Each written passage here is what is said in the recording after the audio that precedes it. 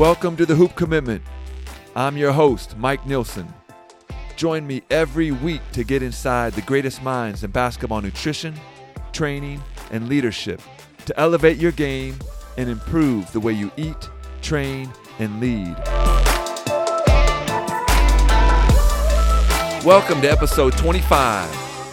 I just got back from LA last night after a 2-day functional soft tissue transformation course. It's a Gray Institute program put on by Lenny Parasino from the LA Clippers, and it was one of the best learning weekends I've ever had. We went deep into the fascial system and how to assess, treat, and train athletes, and I left with a ton of tools to help my players. If you're interested in learning more, you can find out about the weekend workshop and online version of the course at grayinstitute.com. Now, today's episode is a special one for me because I've been following Alan Stein's work as a basketball strength coach for a lot of years. He's one of the best in the business, training players like Kevin Durant, and I personally bought his jump programs and training manuals, so I can tell you firsthand that he knows his stuff. And after 15 years of him running a successful business and training NBA athletes, he's now transitioned to giving keynote speeches and workshops to some of the world's greatest companies, including Starbucks, American Express, and Pepsi. And today we talk about his book, Raise Your Game, which is a must-read for any player, coach, or parent that wants to take their performance to the next level. Here's Alan Stein. Welcome to the Hoop Commitment Podcast. How you doing? I'm fantastic. It's great to be with you. Well, it's a real cool experience for me to have you on the show because I modeled a lot of my career over the last 15 years off of your great work in strength conditioning. But in the last couple of years, it seems like you've pivoted more into the consultant speaking world. So I'd love to hear what got you into basketball strength training and what's kind of positioned you or pivoted you out of it. Most certainly. Well, I appreciate you taking notice, and I'm honored I've been able to contribute something to your career. That's fantastic to hear, and certainly something that motivates me.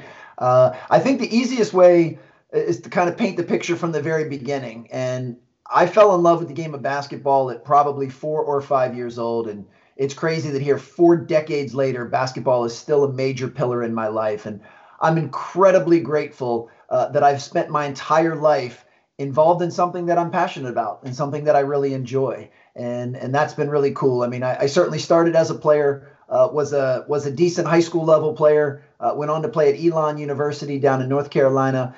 And then I knew that I wanted to make my living in the game of basketball. And in college, actually the latter part of high school and then all throughout college, I started to develop an equal affinity for the performance training piece, for strength and conditioning and improving athleticism and vertical jump and all of that stuff. So when I graduated college, I thought, what better career than to combine my old love of basketball with my new love of strength conditioning and performance training. And I jumped headfirst in and did that for almost 20 years, at which point I just decided I was ready for a change. I was ready for a new challenge. I was ready to do something different.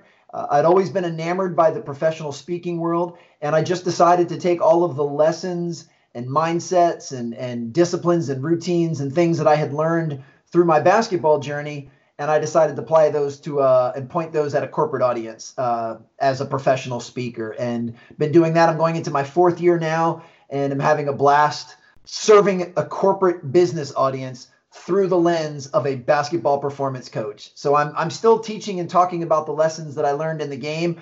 I'm just doing so in suit and tie instead of in shorts and sneakers. I'd love to chat about your book, Raise Your Game, because I think it's an awesome resource, not just for basketball players and athletes, but for anyone wanting to improve the way they perform in life. And you got so many great stories in the book about CEOs of Fortune 500 companies, legendary coaches, NBA All-Stars, that can be applied to anyone's life. So what inspired you to write the book? Well, I love that you bring up the high utility of these principles, because that's the part that I find most exciting, is that whatever it takes for a basketball player to be a high performer on the court, well, it's the same principles and mindsets and routines and disciplines that it takes anyone else to be a high performer in any area of their life. And that's one of the reasons I'm so passionate about my work, is that the stuff that I learn and I share to the business world, well, that all applies to me as a father. That applies to me as a coach. That applies to me in any area of my life that I aim to be extraordinary in. It's all the same type of stuff. And to me, that makes the work a lot of fun. As far as writing the book, there was actually a few reasons that I decided to do it. One, I've been a voracious reader my entire adult life, and there have been many books that have had a profound impact on me. And just the fact that somebody that you've never met could write something and you read it and it changes your perspective and how you view the world, I just think is a really cool thing. So I've always had a really profound respect for authors and for the book community. So I thought if there's a way I could contribute to that, if I could write something that has a positive impact on someone else's life, that's just a really cool thing to me. So that was one of the reasons. The other reason was, after spending 20 years building up my resume and my brand in basketball, I made a leap over to the corporate space where I had zero name recognition, zero credibility, and to be honest, zero experience, because I've never had a corporate job in my entire life. And I needed to do something that would help me improve my credibility, that would show folks in the business world that the stuff I have will be of value to them. I mean, I knew it would be, and the groups that I had already worked with confirmed that it was, but I thought a book was a great, I guess, kind of introduction into who I am and to what I speak about and what I can help with. So that was the second reason. And then the third reason was what it took to organize the book was really great for my speaking profession, because it made me get hyper clear on my messages and my principles and my stories. It made me organize all of my content, which absolutely helped me as a speaker. So those were really the three reasons that I felt writing a book was one of the first things that I wanted to do. Well, the book's a perfect compliment for my podcast. First off, because you broke the book down into threes, which I believe is the simplest form of complexity. And so you wrote it for players, coaches, and teams. And then it's all about mastering the basics or the principles. So I'd love to hear your advice first for a player. What are some of the basics that players have to master?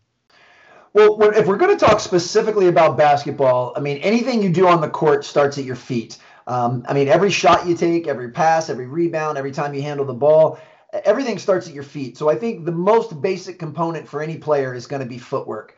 Being able to pivot off of either foot, forward pivot, reverse pivot, being able to accelerate and decelerate, being able to move laterally, being able to jump and land softly and quietly. I mean, everything starts at the feet. Along those same lines, the ankle is statistically the most injured area on basketball players of every age at every level.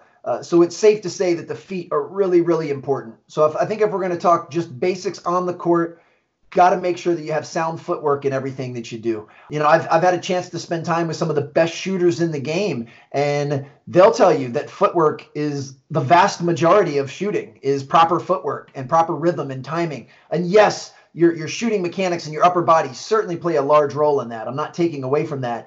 But it's hard-pressed to find anything in the game of basketball that doesn't revolve around the feet. So when it comes to on the court, feet are vital. When it comes to the other areas of leadership, of being influential and impactful, of being a great communicator, all of those things that you would want a player to be as well, I think the most basic component is the ability to listen. The best coaches that I've ever been around were very active listeners. They were always asking their team questions and taking the pulse of their team. The best players I've been around were always asking questions of their coaches and of their teammates. And then this is the one that has the most utility as I move to the business world, because whether you're a leader, you're an executive or a manager, whether you're in sales, whether you're in customer service, listening is arguably the most important tool that you have in your toolbox. So those are two examples of basics that I think everyone in those different domains should be working on relentlessly. Well, you mentioned in the book, you have all these great stories about some of the coaches that have been around, coaches like Brad Stevens or Coach K. And one of the things you said is that all of them focus on creating their environment. And so for the coaches out there wanting to build like an unbreakable culture, what are some of the things they could do to lead their players and staff? It all starts with caring. I mean, first and foremost, you have to create an environment of love, an environment where all of your players know that you care about them as a human being first and a player second.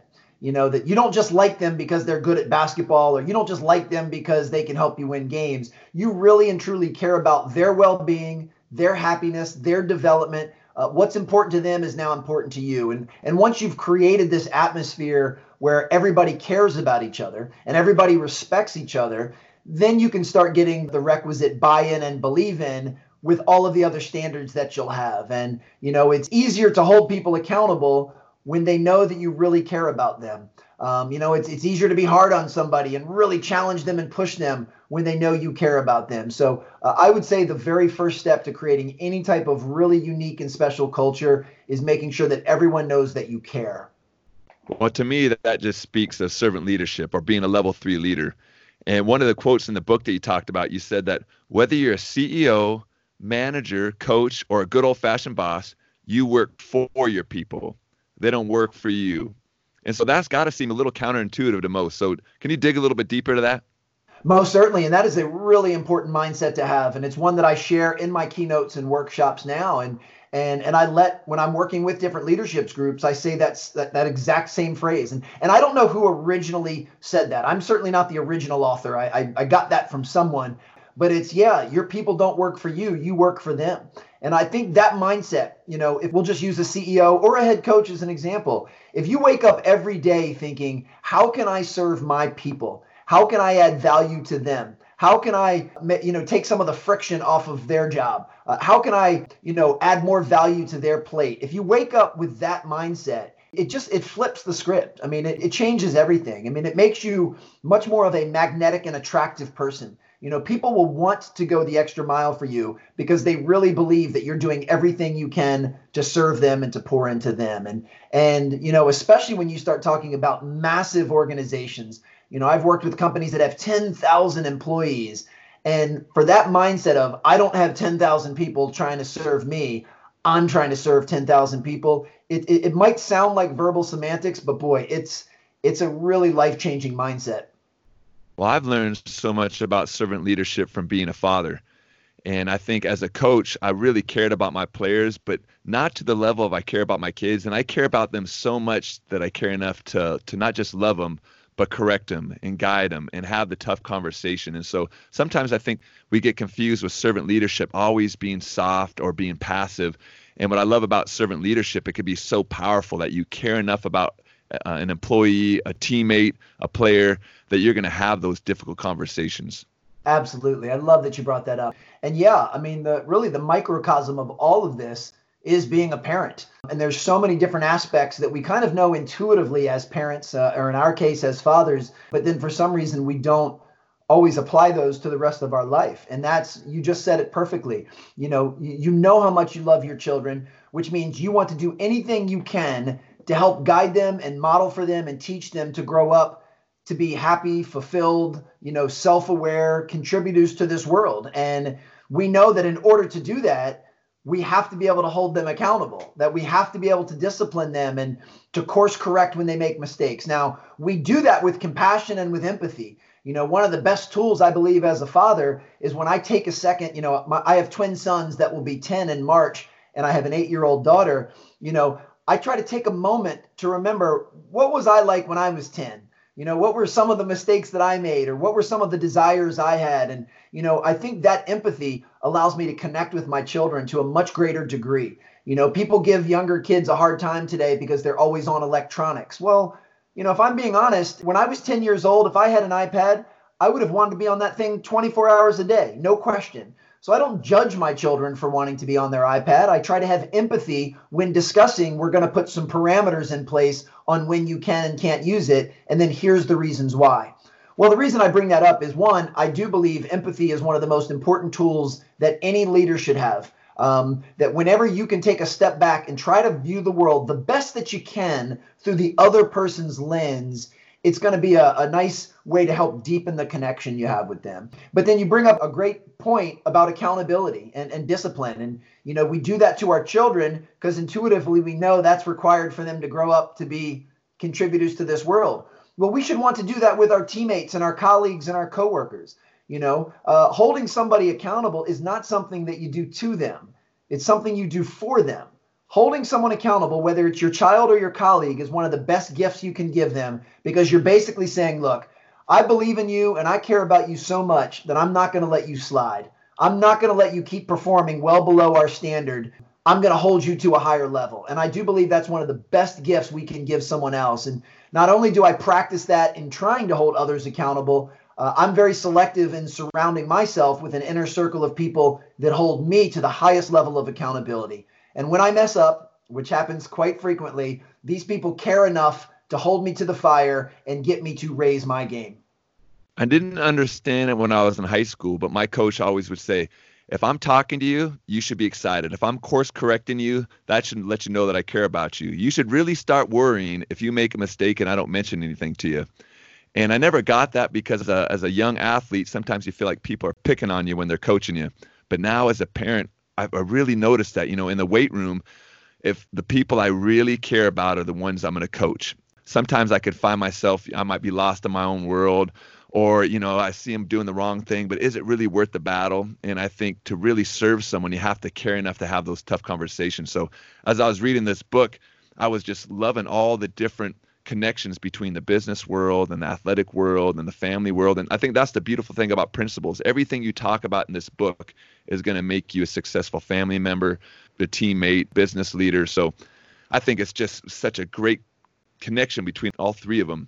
I appreciate you saying that. And it's one of the things that you just mentioned there, I think is true for all of us, is age and experience can be one of our best teachers. And the way that, when you were in high school and you felt like your coach was kind of picking on you, yeah, I think most people feel that way when we're that age. I certainly know I did. I mean, my coach was always so hard on me, and it wasn't till 20 years later that I had a strong appreciation for why that was the case.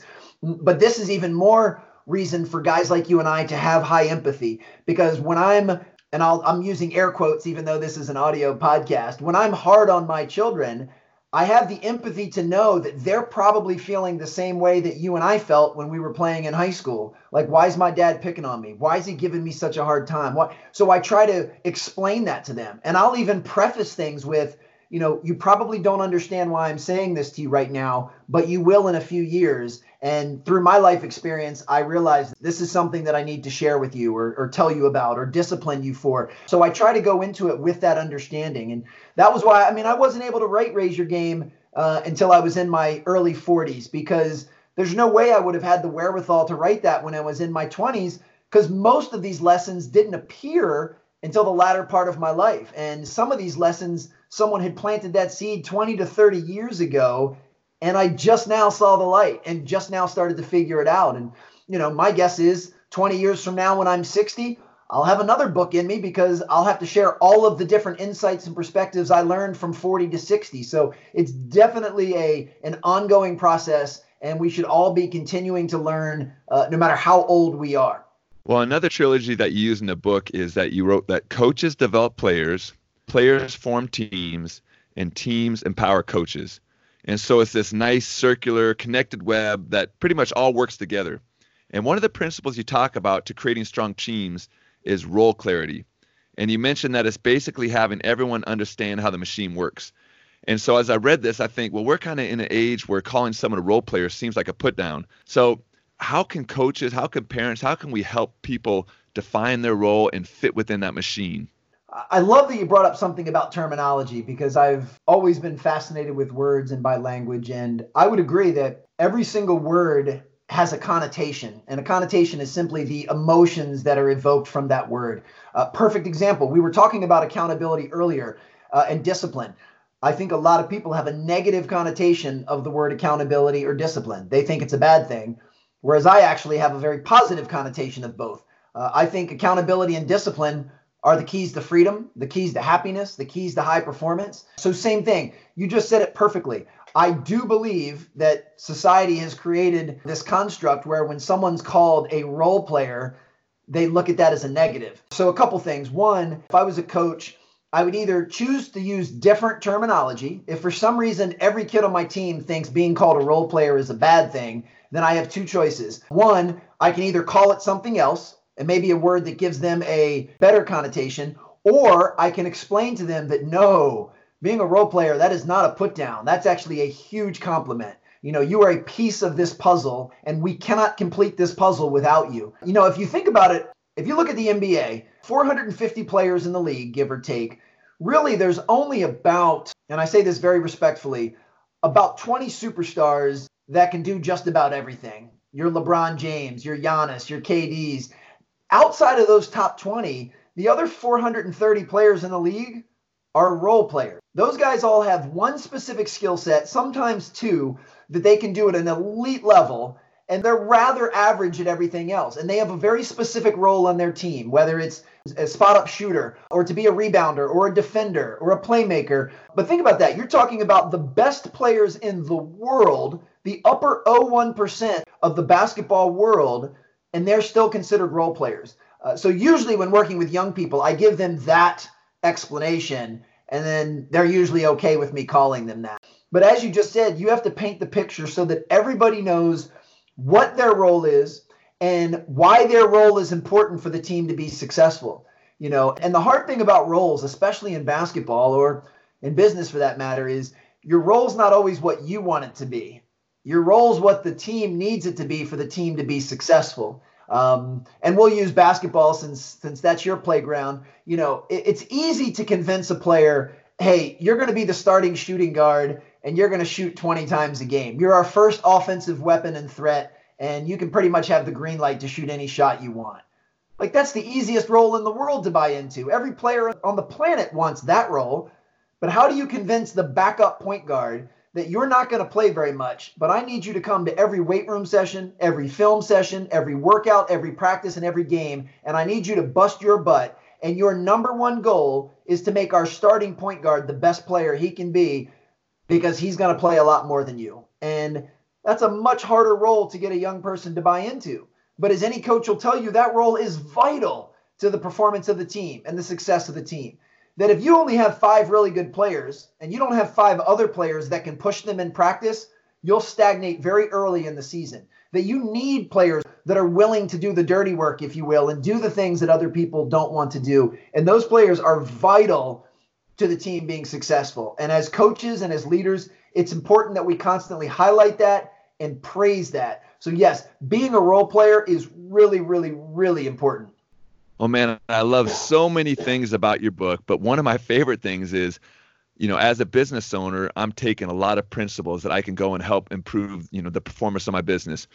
I don't think that a lot of business books a high school athlete is going to be able to read and get a lot out of it.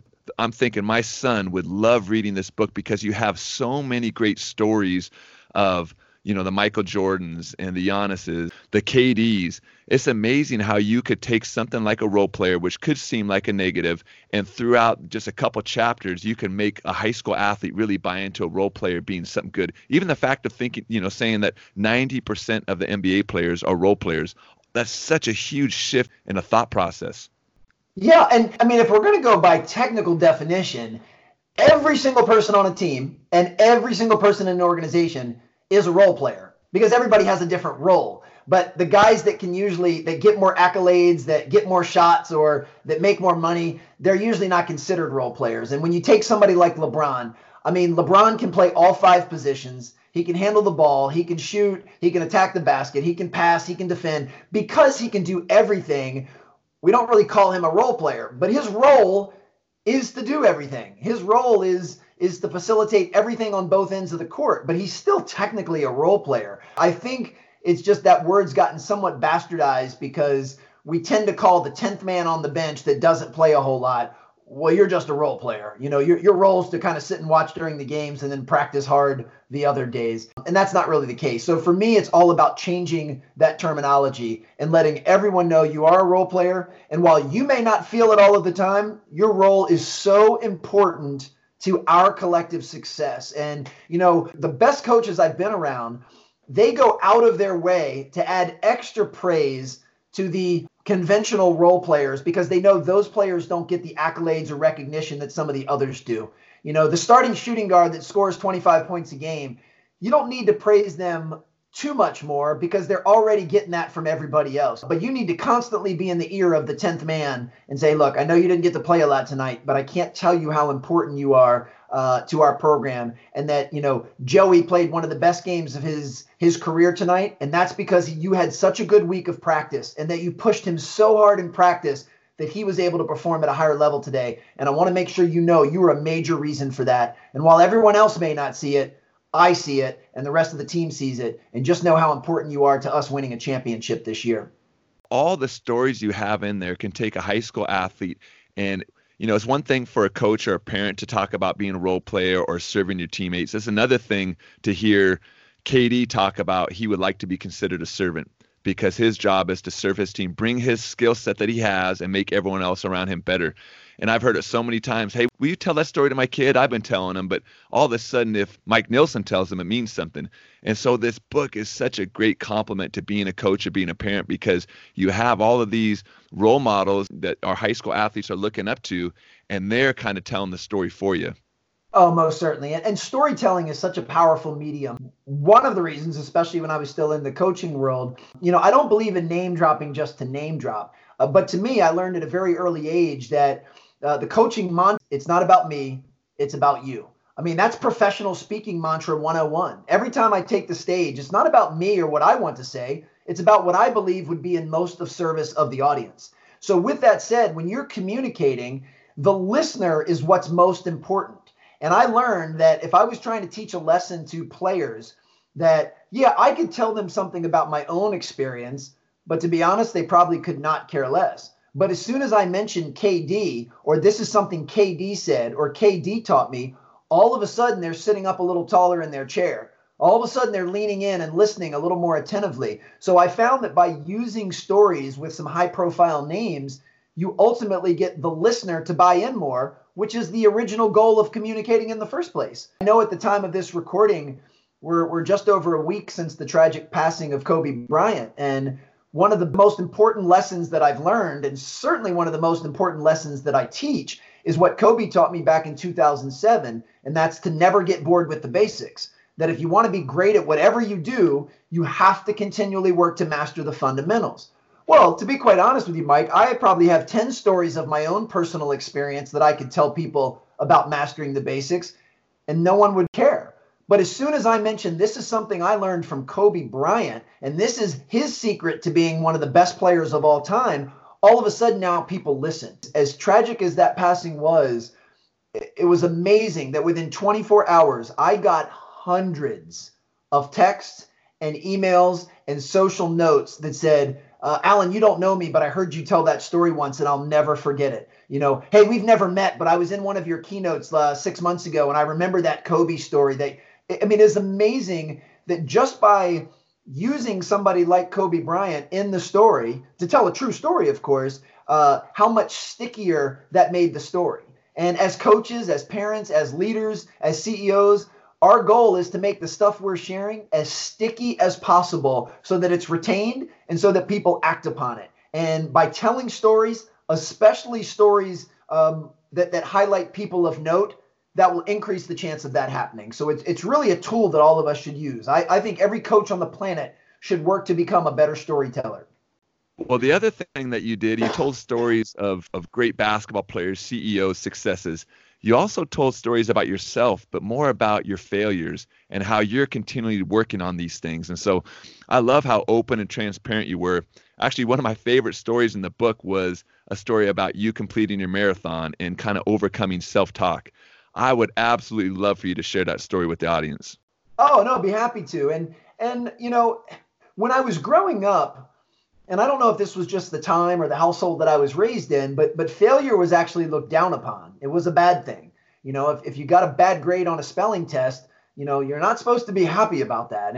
And what I started to learn over time was, as long as you gave your best and as long as you were prepared and had a good attitude, any failure that's still a result is just going to be a learning experience. So over the last 20 years, I've really worked hard to try to change my perspective and mindset on failure. And now I realize that it's part of the process. And I can't stress enough, this is, if we use basketball as our analogy, I'm not talking about a player that makes a lazy pass or a sloppy pass that gets turned, the ball gets turned over. That's just unacceptable. But if you are really trying to enter the ball into the big man who's posting up because he needs a touch, and you picked the wrong angle and the ball got stolen, okay, that's a momentary failure, but it's one that you can learn from. You were trying to do the right thing, and now hopefully you've learned your lesson and you won't make that mistake again. So failure is simply a building block, and it's important that we're all very resilient to failure, that we never let it stop us completely, that it is just a tool to continually get better. And I make mistakes both large and small on a daily, weekly, and monthly basis, and I work really hard to learn from them and move forward. Now, in reference to the story, I had an opportunity to run a marathon back in 2001, so closing in on 20 years ago now, and I just remember that I went into the marathon unprepared from a physical standpoint, but probably way over prepared from a mental standpoint, borderlining on arrogance, thinking, I'm a really good athlete. A few years before that time of that marathon, I was a college basketball player. Like, I really took for granted what it would take to prepare for such a feat of running 26.2 miles. And I was definitely overconfident and under physically prepared. And yeah, that marathon was a son of a gun. That was a big, huge piece of humble pie, and really exposed all of the deficiencies that I had when it would come to running something long distance, like lack of pace and thinking that I was much faster and better than I was. But it also taught me, as you said, that we all have that voice inside of us, that self-talk that either reaffirms that we're doing things right and that we're good enough, or it does the opposite and it kind of tears us down and asks us why we're doing something or tells us to quit. And I'm a pretty optimistic guy. I'm wired very positively. I've been good at many things that I've tried to do in my life, so I don't hear from that voice very often. But that marathon was one of the first times that voice came out, and it came out really loud and basically told me, around mile 17, 18, 19, that I should probably quit. There's no way I was going to finish. I'd gone way too fast in the beginning and pretty much depleted all of my energy, and there was no way I was going to finish. And, I will say in full transparency, that negative self-talk definitely got the best of me that day. But thankfully now, with 20 years of clarity, I can look back on it and realize that I'm able to deal with that negative self-talk in a much more positive way moving forward. Well, and I don't want to ruin the story for people that are reading the book, but one of my favorite visuals was this young, in shape, strong basketball player walking as an older gentleman wearing a blue tuxedo, maybe, jogged past you. And I thought, oh boy, way to add insult to injury there. Yes, and that's one of those ones, and I can still picture that guy as clear as the day, just zipping by me in a blue tuxedo, almost like the one Jim Carrey wore in Dumb and Dumber. And Now, what's kind of funny is it wasn't funny to me at the time, but now looking back on it, I'm like, that was just done to put an exclamation point on the negativity I was feeling. I mean, if I didn't feel bad enough that I was walking, having a guy 80 years old zip by you in a tuxedo, that will really make sure you take notice and feel even worse about yourself. And, looking back, it was just a lesson that I needed to learn at the time. I have not run a marathon since, and I don't know that I would do one, but I know that if I ever choose to, that I'll have a completely different mindset, both in the preparation and in actually the running of the race, that will ensure it's a much better experience if I ever decide to partake. Well, to finish this off, I want you to give us one piece of advice to the young strength coach that wants to make his career working with basketball players. I know you're kind of like the GOAT a little bit. You're like Michael Jordan. You retired at the top of your game. What's one thing you can help that young strength coach to help them on their career path? Relationships are everything, and focus on connecting first and coaching second. That young strength coaches, at least I know this is how I was, are so fascinated with the physiology and the programming and learning new exercises and learning new techniques and designing a periodized program and how many sets and how many reps and all of that stuff's awesome. And I know that the nuts and bolts of being a performance coach are a lot of fun and are fascinating. But none of that stuff matters if you don't have a real connection with your players. That if you don't form a true relationship where they know that you care about them, we go back to creating that environment where they have buy-in and believe in because they trust you, they respect you. They know that you would get tremendous satisfaction out of them improving their vertical jump or decreasing their 40 time or gaining 10 pounds of muscle. That whatever's important to them is also important to you. And if you can learn to establish that connection first, it makes everything else after that easier. If you're, we talked about accountability. If you want to hold somebody to the highest level of accountability, you can only do that if you've established some trust and respect and the caring factor. I mean, you can only hold someone accountable to the degree of trust that you've built with them. So I would say for young strength coaches, focus first on relationships. Realize you are in the relationship business, and strength and conditioning and performance just happens to be the platform at which you express yourself. It's the canvas at which you paint, but it's all about relationships. I love it, man. Thank you so much for coming on the show and sharing your wisdom and passion for the game of hoops. Now, where can our listeners find out more about you? Oh, it's been my pleasure, Mike. This was a lot of fun, and I love sharing and talking shop with folks like yourself. If anyone's interested in the book, they can go to raiseyourgamebook.com.